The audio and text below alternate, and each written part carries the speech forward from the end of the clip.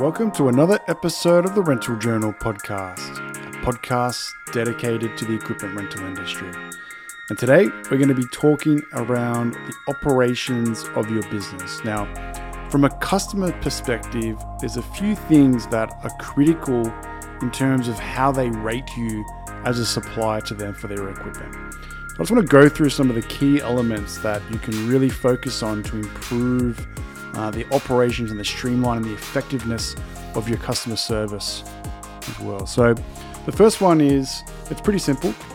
When a customer comes to your business, how fast can you turn around a quote to them? Now, if you're taking 2 days to send back a quote to your customer, chances are someone else is probably going to win it. So normally it's the first 1, 2, or 3 people that send through rental quotes that will win the deal. So you need to figure out how can you optimize your processes to be able to effectively quote your customers faster. Is it looking at your current rental software? Is it using a CRM solution? Is it figuring out how your operations team can work with your field staff? Whatever it is, to make sure you can streamline and effectively quote your customers faster. Now, the second one is once you get that quote and you've got the purchase order approved, was the equipment delivered on time? So I said I wanted the equipment to arrive at 11 a.m. Did it arrive at 11 a.m.? Your customers have an expectation on what they need the equipment for, and they've said that they needed it to deliver it at a certain time for a purpose. If it's late, that can throw out a whole range of other people on that job site or project. So first one, if your quotes are slow, you probably won't win the job. If you deliver the equipment late, you're probably not going to win another job with them. So being able to track that information as well is critical. How fast did we quote, and how did we achieve our goal of delivering the equipment on time? Now, thirdly, when the customer gets the equipment, there's 2 things that they're going to be looking at. So they're going to be looking at, is it fit to the spec that I requested the equipment? Height, weight, reach, all that sort of stuff that I need. And is the equipment reliable?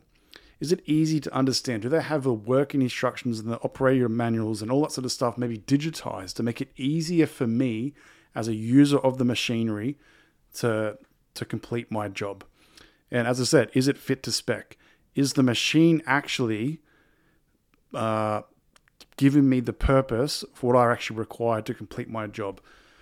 If it's not, and you have to do an item swap and change it around because you underestimated during the inspection process when you're speccing up the quote, it causes all sorts of problems again. Yeah. So being able to effectively make sure that the equipment is reliable and fit to spec. Now, when it is out there, your equipment will eventually break down. Like, we already know that anything that is mechanical is going to have some type of issue at one point. So if you are having an issue with your equipment, your customers are going to think, how fast do my suppliers respond to me for when there is a breakdown?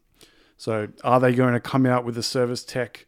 Are they going to diagnose it through some telematics solution online and do it via phone call? Are they going to give me an item swap with a replacement? Are they going to have a standby piece of machinery ready for me to go? Whatever that solution looks like, you need to figure out your plan for your customer so they know that if there's ever an issue with their machinery, that they can trust you as their go-to supplier for their equipment to get them back up and running again.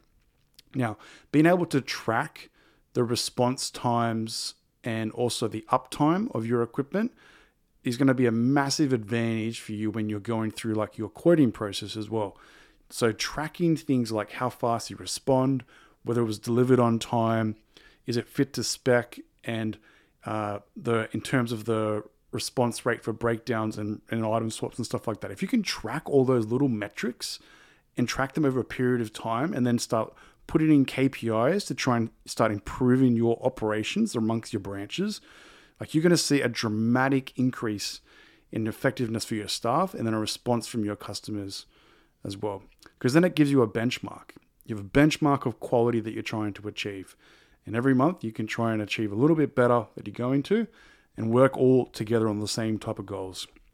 So that's the things that your customers are going to be talking about. And I thought I'd just share a little bit of insight into the operations side of things. Thanks for everyone for tuning in for this short episode, and we'll see everyone in next week's session.